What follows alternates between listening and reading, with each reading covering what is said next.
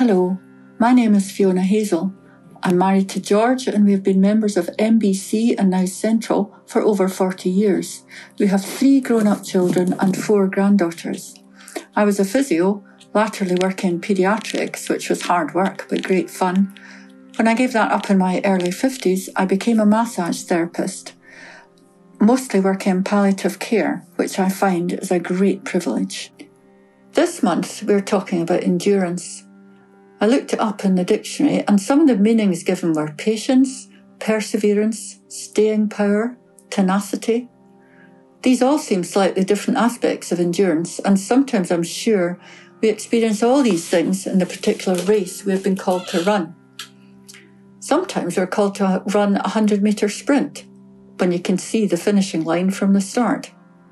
Sometimes we do a marathon, or even in my case a half marathon, when you certainly can't see the end from the start, and it does seem a long way, but you know the approximate time it will take you to finish.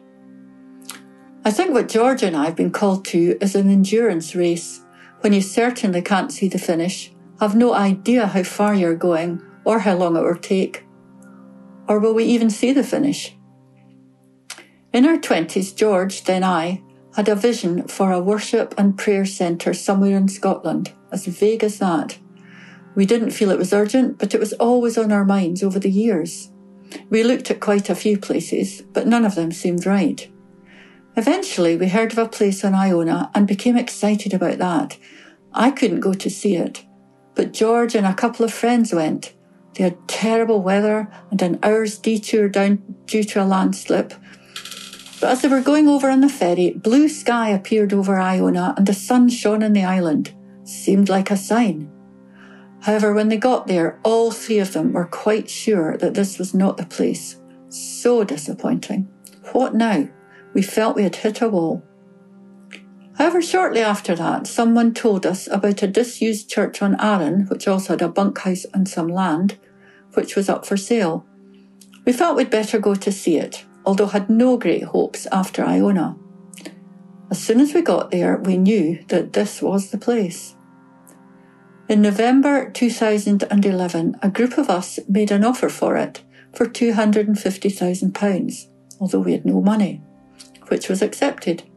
And in 4 months, the whole amount was raised by gifts and interest-free loans. In fact, we raised £265,000, but unknown to us, we needed the extra money to pay for the legal right of access up the lane, which belonged to the laird, to the church. An amazing example of God's provision in supplying that extra money we didn't know we would need. We officially became the owners in February 2012.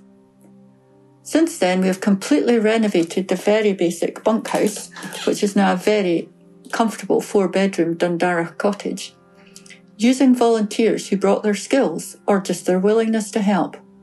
We felt the story of Nehemiah rebuilding the walls of Jerusalem was very inspiring, as in it, everyone took responsibility for part of the rebuilding. Working together like this was good fun. There were also regular times of prayer and worship and an awareness that this is God's work. Once we had paid back the loans for buying the whole site, we received a very generous donation and felt that this was God saying, okay, time to start the next phase. Our recent project has been refurbishing the church, half of which was financed by a loan from a Christian finance company and the rest by generous gifts. The roof was in a worse state than we had thought, and when we saw the church looking like a demolition site, with only 4 walls, no windows and no roof, it was quite scary and pretty daunting. How was this ever going to become a church again? This was not one of my high points, I have to admit. I went for a walk near the sea, along a path which is surrounded by ferns in the summer, but was just a horrid brown mess at that time of year. However, as I walked along, I saw some wee curly green baby ferns amongst the brown, and felt God saying to me, this is like the church. It just looks a mess, but it will rise again. I find God often speaks to me when I'm in the open air, and this was such an encouragement. I often think of the verses in Isaiah which say, but those who hope in the Lord will renew their strength. They will soar on wings like eagles. They will run and not grow weary. They will walk and not grow faint. Now we have a beautifully restored church building, and God has yet again provided in amazing ways. We still have a lot of new build on the plans, but I've no idea when this will happen. George and I feel we may never see it completed, a bit like Moses. But we have been the instigators of it, and other folk will continue the work. One of the thoughts in a Lectio 365 reading said, "What am I building for the Lord that will outlast me?" And we think this church will certainly outlast us. It has been important to us all that the building wasn't the focus, but that we had to take time to listen to God and what He wanted us to do, even though His timing was perhaps not ours. I sometimes wish that I could be like Sleeping Beauty and go to sleep and wake up when a particular bit was finished. This has been a quite daunting but also amazing journey. God has touched many people at Sannox and has provided for us, often in surprising ways. When things are difficult, that's when we need to turn to God and ask for His help. In Joshua 1 verse 9, God says, "Have I not commanded you? Be strong and courageous. Do not be terrified. Do not be discouraged. For the Lord your God will be with you wherever you go." Let me pray for us all.